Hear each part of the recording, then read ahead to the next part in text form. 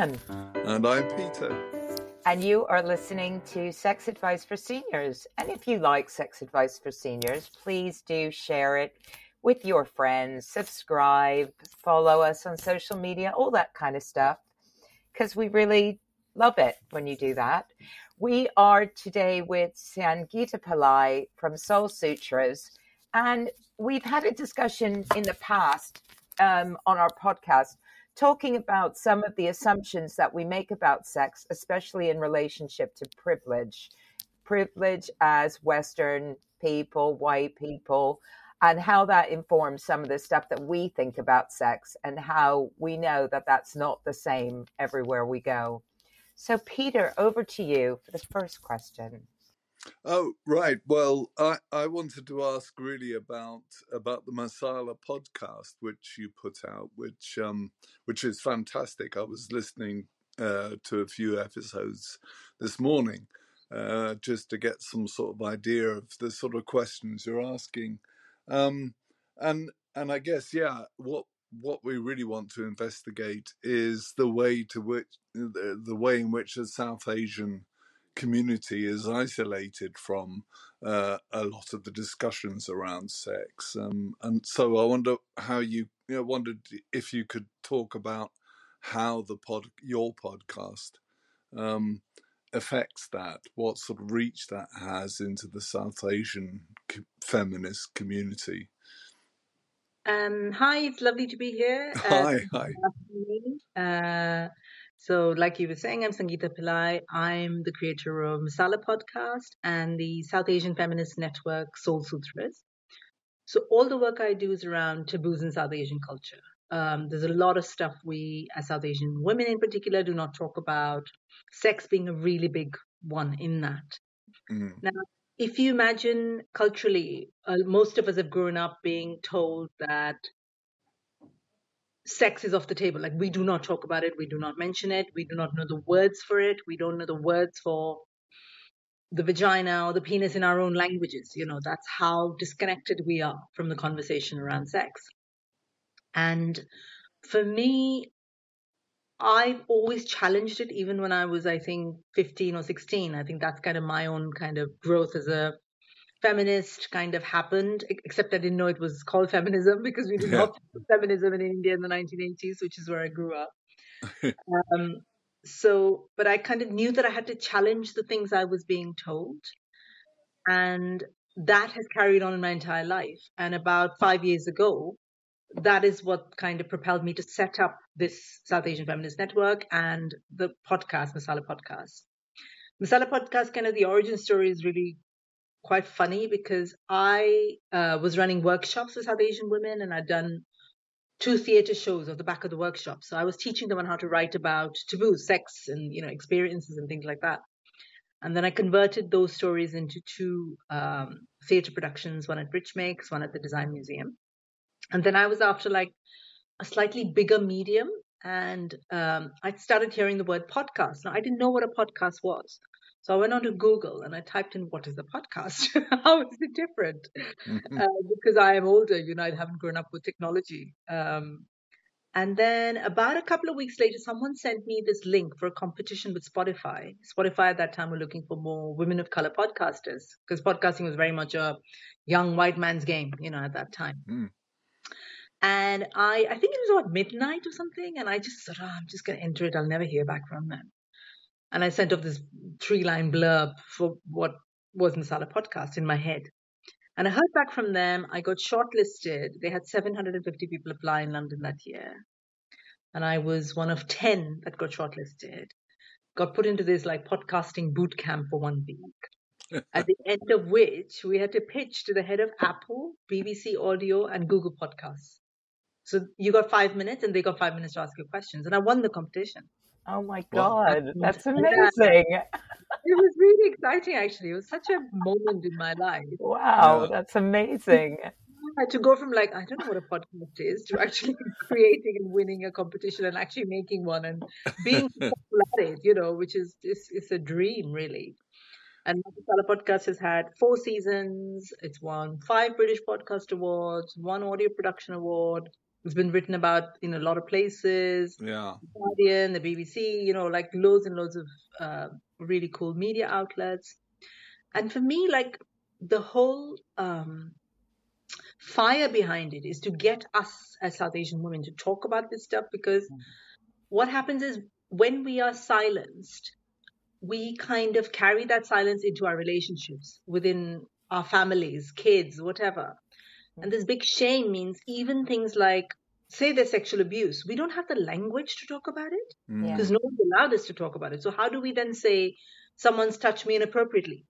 Because you're not allowed to talk about the fact that there's any touching or any sexual anything. Yeah. So it's a serious thing, I think, as well, to get women in the community to talk about it. And, I get hundreds upon hundreds of messages, and I'm sure you do as well with your work. Women writing to me to say, such and such thing happened to me, or I've never had an orgasm, or I don't know what a sex toy is, or, there's just so much that is kind of silenced within my community. And the price of that is women kind of never really understanding what their bodies are capable of. You don't know what your own body can do. No, I was listening to one of your podcasts on the menopause. Yeah. And hearing some incredible stuff on there, like there's no word for vagina, and there is, but it's so well, there kind is, of but it's not nobody knows it. Yeah. In English, it's like a Shakespearean word that no one would use in 2023. Yeah. That archaic and that hidden from us. Yeah. So when these conversations become really difficult and really, really important. Yeah. So this is why I kind of do what I do with Masala Podcast and all the other work that I do. Yeah, well, it's kind of similar to our motivation, really, was to, because I think also these subjects are taboo for older Western people as well. It's not there is this enormously progressive West that talks about these things all the time. It's also taboo here. So, we want to try and overcome that amongst older people.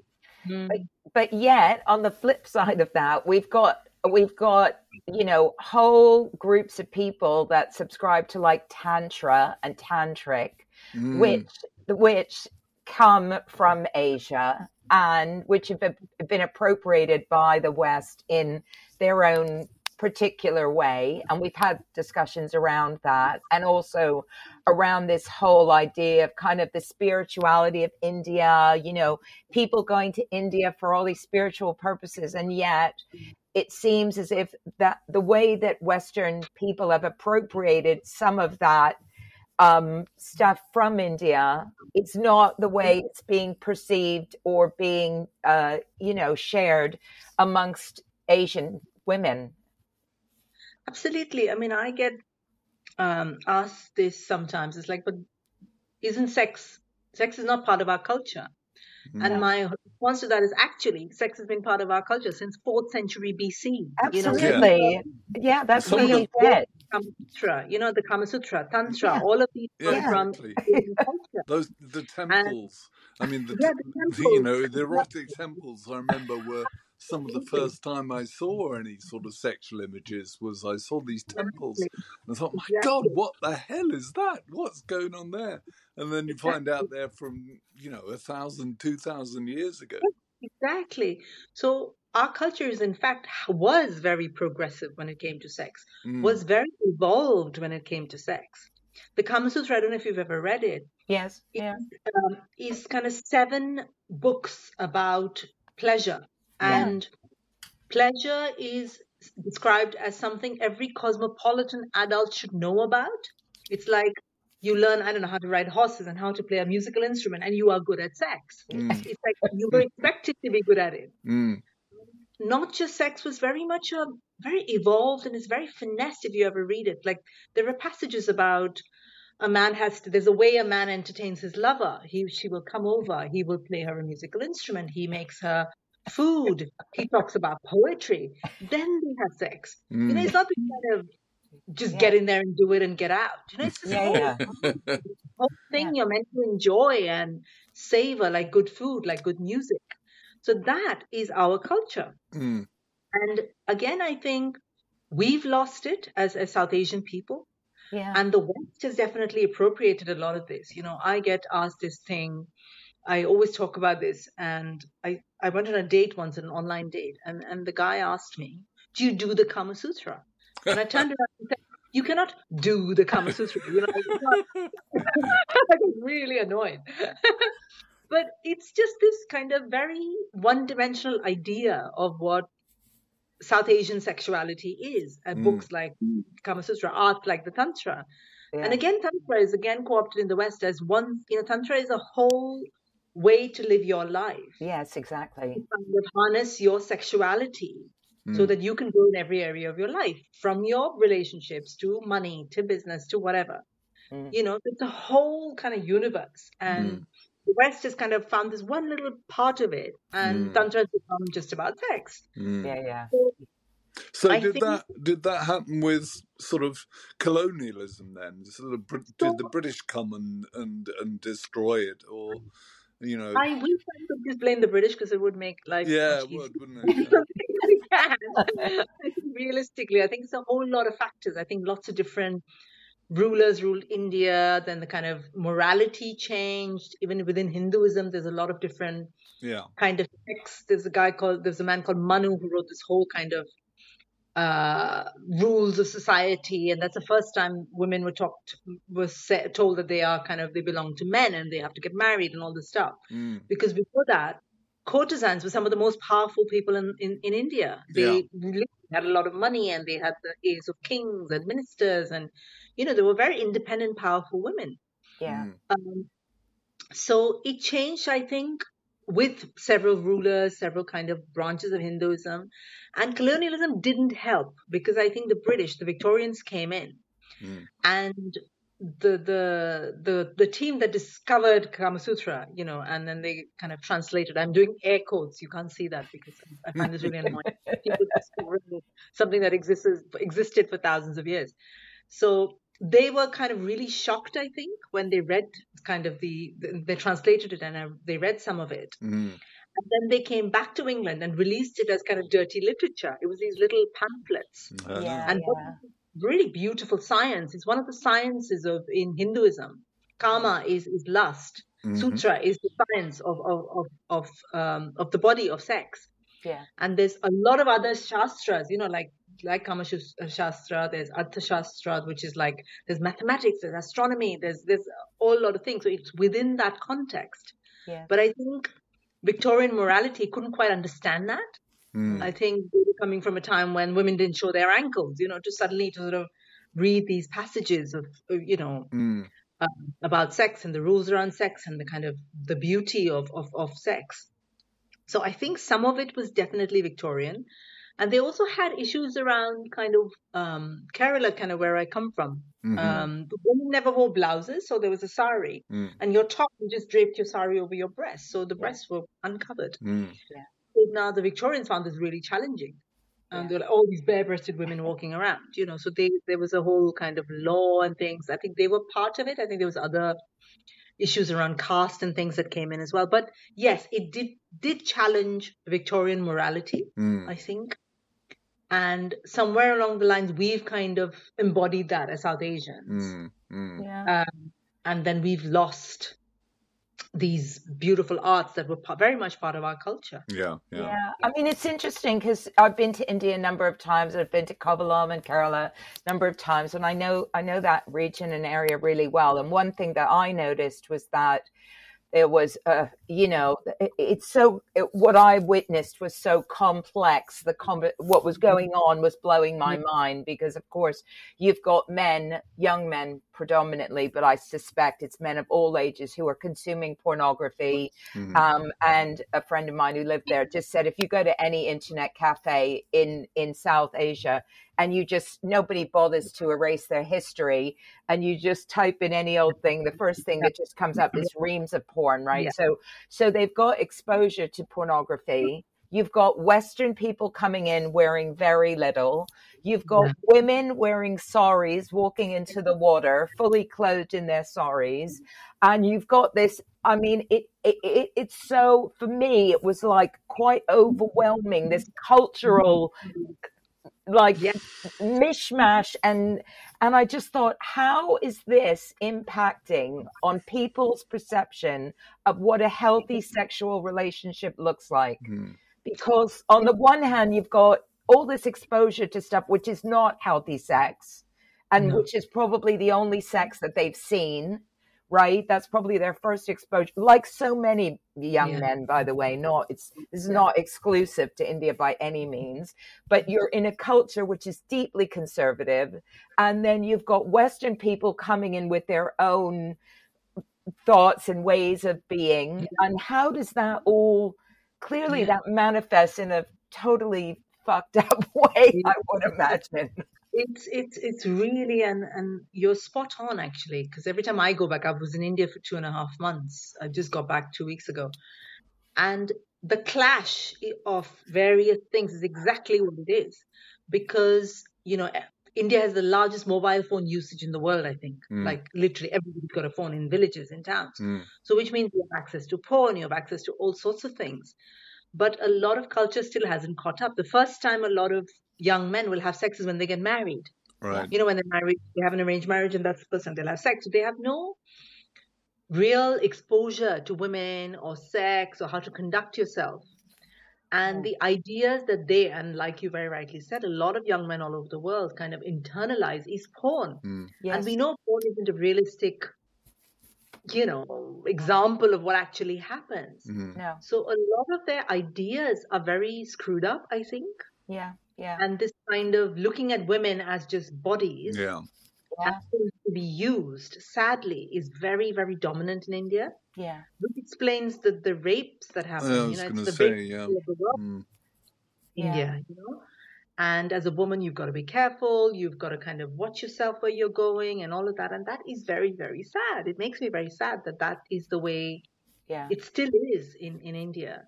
Yeah. So, unless and I think it all starts from what we're doing here, sitting here and talking openly about sex, about sexuality, about removing the shame from it. I think the minute you remove the shame from it, it becomes a normal thing that you do. Yeah. I don't know. You talk about sex, you talk about food, or you talk about anything else in the world, Yeah. So I think once you start talking, and I think that's the first step, you remove some of the stigma. Then you remove this, oh my God, attached to sex or anything sexual or anything naked or anything like that. Unless you do that, I think things are going to carry on in this very horrific manner of rapes and women being attacked and killed and not really respected in any way. What you can hope, though, is when I talk to a lot of young people when I go to India, and there's a huge change there. Yes. Among younger, educated people. Yeah. In I can cities see that, definitely. Yeah, so for sure. they're a lot more liberal, actually. They have relationships, they're having sex, they're living together. They are not attached to gender in the same way that the older generation are. So there is a change coming. Yeah. I don't know how long it's going to be or how long it's going to be before everybody catches up. Yeah. But I think there is a shift, and I'm hoping that happens, because what is happening right now is very, very, very unhealthy. Yeah. Yeah. And how, and we talked a bit about how older people in that society are effectively, they have no sexuality. They're just, we've seen that with much older people in care homes, for instance, where they're effectively neutered. And I suppose, one of the stereotypes, right, is the granny or the auntie, and this kind of person who's just kind of around, and she's bumbling around, and she's cooking food for everybody, and she's real jolly and stuff, but she's got no sex life, this woman, clearly, right? She's just the provider of jokes and entertainment for others. And we've seen it in numerous TV programs and movies and all sorts of things where the older people just are basically, they're just a butt of other people's jokes, right? Yeah. Do you, is there any hope for older people or is that just a lost cause, do you think? before we go to answer your question, I want to talk about how old people are perceived in South Asian culture. So it's like soon as you hit the age of maybe 40, as women, we're supposed to not exist Yeah. anymore. Like we are brought up already to serve other people. Even sex, women traditionally were taught that sex was for men, it wasn't for women. Yeah. We just lie there and think of India, Yeah. and that's what we're taught. So as you get older, you hit 40, and then you're supposed to just exist for other people. We're supposed to cook for everybody else, take care of everybody else. We're taught that women are nurturers. Yeah. And there was like our entire purpose of existence in the world is to look after other people. Yeah. And that's Yeah. bullshit.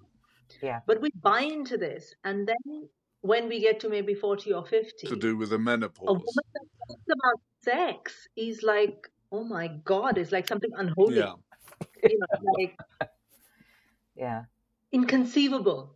Like, I don't even know. I think there are one or two kind of activists probably who do, but most women, if you see, will stop being sexual beings. Yeah. Will be considered not to be sexual beings. You're then the auntie or the grandmother or the wise old crone or whatever. Yes. And your job really is to look after other people. You're Yeah. there to serve the grandkids or the kids or whatever. So there is zero sexuality that is attached to you. Yeah. Yeah. Yeah. There will be a lot of shame, and it's so taboo that I don't even think many people talk about it. Even now, I don't really see people talking about older sexuality within South Asian culture. I've not seen it No. so much. So there's a real problem. So then if you turn around and say, actually, I'm 50 or 60 or 70, and I want to talk about orgasms and sex and pleasure, it's a huge problem. Would you get an audience? Would people be prepared to talk about it at all? I mean, there must be some discussion going on, but yeah, there is. I think I know one or two kind of activists who are doing that, but it's so limited because within the culture we're taught sex is for young people. It's not for old people. Old people shouldn't even. You should kind of go away, look after the grandkids, and recite kind of holy texts. Like study holy texts. That's your job. pray. No, that's literally what you're taught. So you pick up whatever religion you pick up. You pick up your holy text and you just focus on.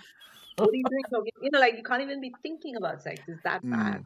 Listen, it's not that much different in the West, to be honest. It's just, I mean, okay, I don't have to pick up the holy text, but I mean, I have been and have been asked, like, shouldn't you just be knitting or making soup or just like, why are you thinking about this stuff anymore? Like, what's wrong with you? You're not, it's not vastly different. No. It's just, but obviously it is different because at least we are allowed to be sexual beings as young, white people predominantly, right? So we can go around shagging our brains out when we're younger, and that's completely acceptable because that's what being young is for. But if you say that you want to still continue to do that in your 40s, 50s, and 60s, people assume that you've got some sort of problem. Yeah.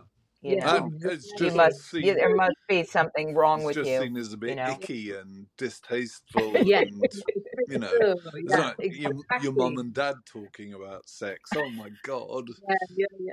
The idea that the older people are doing it, is difficult for young people to grasp, actually, as a concept.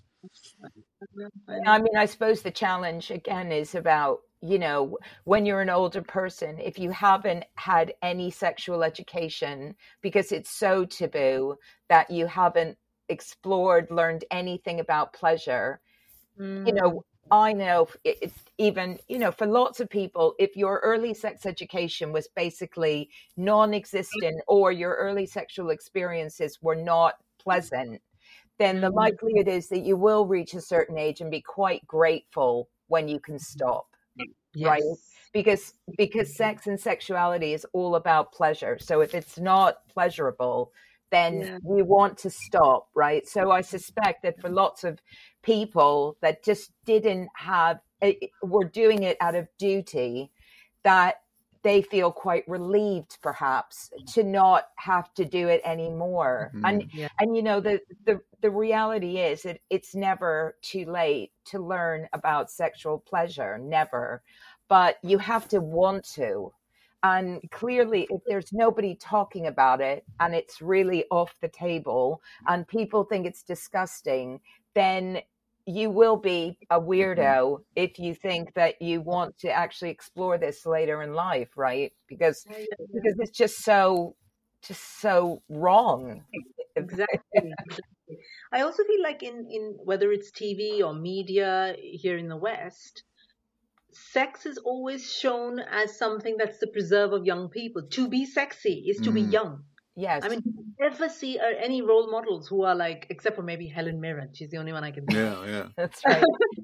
And Who's shown as J-Lo. like, I don't know, like wearing something nice, feeling good about herself. Like as women, I don't see anything. Like we're just supposed to kind of, after the age of 40 or 50, just disappear in a hole and just like never speak again.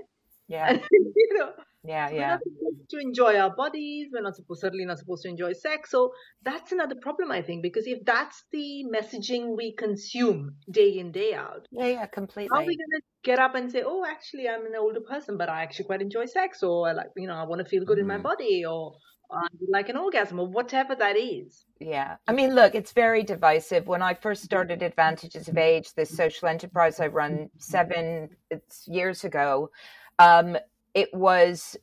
we started talking a lot about sex, and we really divided the community very quickly amongst women who are like, I don't want to talk about this stuff. If this is what this group is about, I'm not interested. I'm not going there. And other people who were like very joyful, still having great, intimate relationships with their long-term partners, really reveling in their older bodies, feeling good about themselves. But I would say that was a minority of people. And the majority of people were like, ick. And this was people of our own age. So that's how much we internalize this stuff, right? Is that we ourselves believe it's icky, and we project out onto the world it's icky. So we stopped talking about it so much in that group because we realized we were just really pissing people off, frankly. So that's why Peter and I do this, because if you want to talk about it, you can come and listen to us. And if you don't, well, you don't have to. It's like, we're not going to force it down your throat or anything. But it is a really difficult and challenging topic for people. It doesn't, because as you said, to be sexy is to be young. And how do we move beyond that? How do we talk about being sexy as older people without, and the other issue, of course, is, as you referred to Helen Mirren, without having the money to spend on personal trainers and look like J-Lo or something else, because we have to also acknowledge that we've all got lumps and bumps and things that maybe we don't like so much, but we can still have sex. Yeah. Well, one of the things that happened with our podcast was that it, at the beginning, coincided with the Emma Thompson film, where the older woman was Goodbye, Leo. I loved it. And that kind of brought it onto the agenda again, but it's kind of disappeared again already. There need to be more films like that. Helen Mirren has done sterling work, I think, on that front. But there are older women, Emily Maitlis, who've become sort of sex symbols as well. But again, the word sex symbol is an objectification, So as soon as you start talking about sex, women are immediately objectified by the male gaze in that sense, and you become just an object of desire, or women do. Men don't generally, but you become an object of desire. And that kind of exists, that must exist in the South Asian community as well, this objectification of sexual imagery.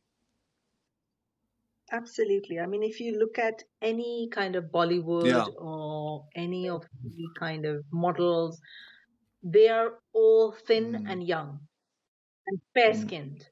So India still's got a problem with we're a darker race, but we don't like the fact that we're a darker race. And, so there's only a certain type of body that's seen as a desirable body, and that's a female body. And you see it everywhere. Kind of, if you're walking around in India, you wear a short skirt, you're going to get like a million comments. It exists, and it's kind of part of the bigger problem that we've discussed, which is there's very little exposure to Yeah. sex. Sex is not seen as a normal part of being a human being, and as a young person, that's a natural thing. To explore your sexuality is the most natural thing in the world. Yeah. And you're taught that all your desires are shameful, and then they are to be hidden. And then obviously, that gets messed up in the head, Yeah, So yeah. it's a really complex thing. So of course, objectification exists in India, probably even more so than here.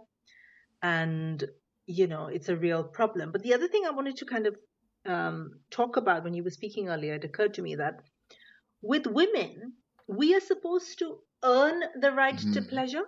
Like, if I get thin enough, if I look fit enough, if I look whatever, then I can have pleasure.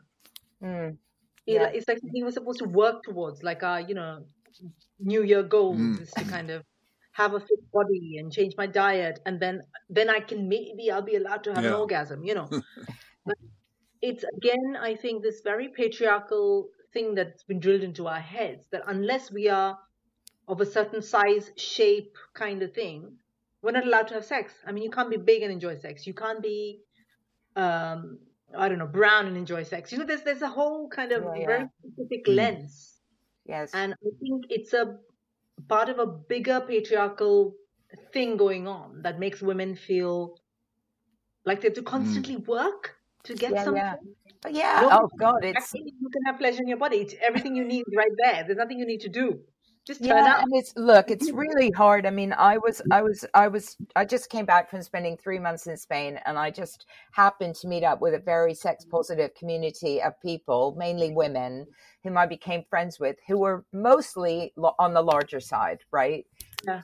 Really strong, confident women, still talking about weight loss challenges and, like how they didn't like their bum and they didn't like this and they didn't like that. But they recognized that they had to kind of work through this, right?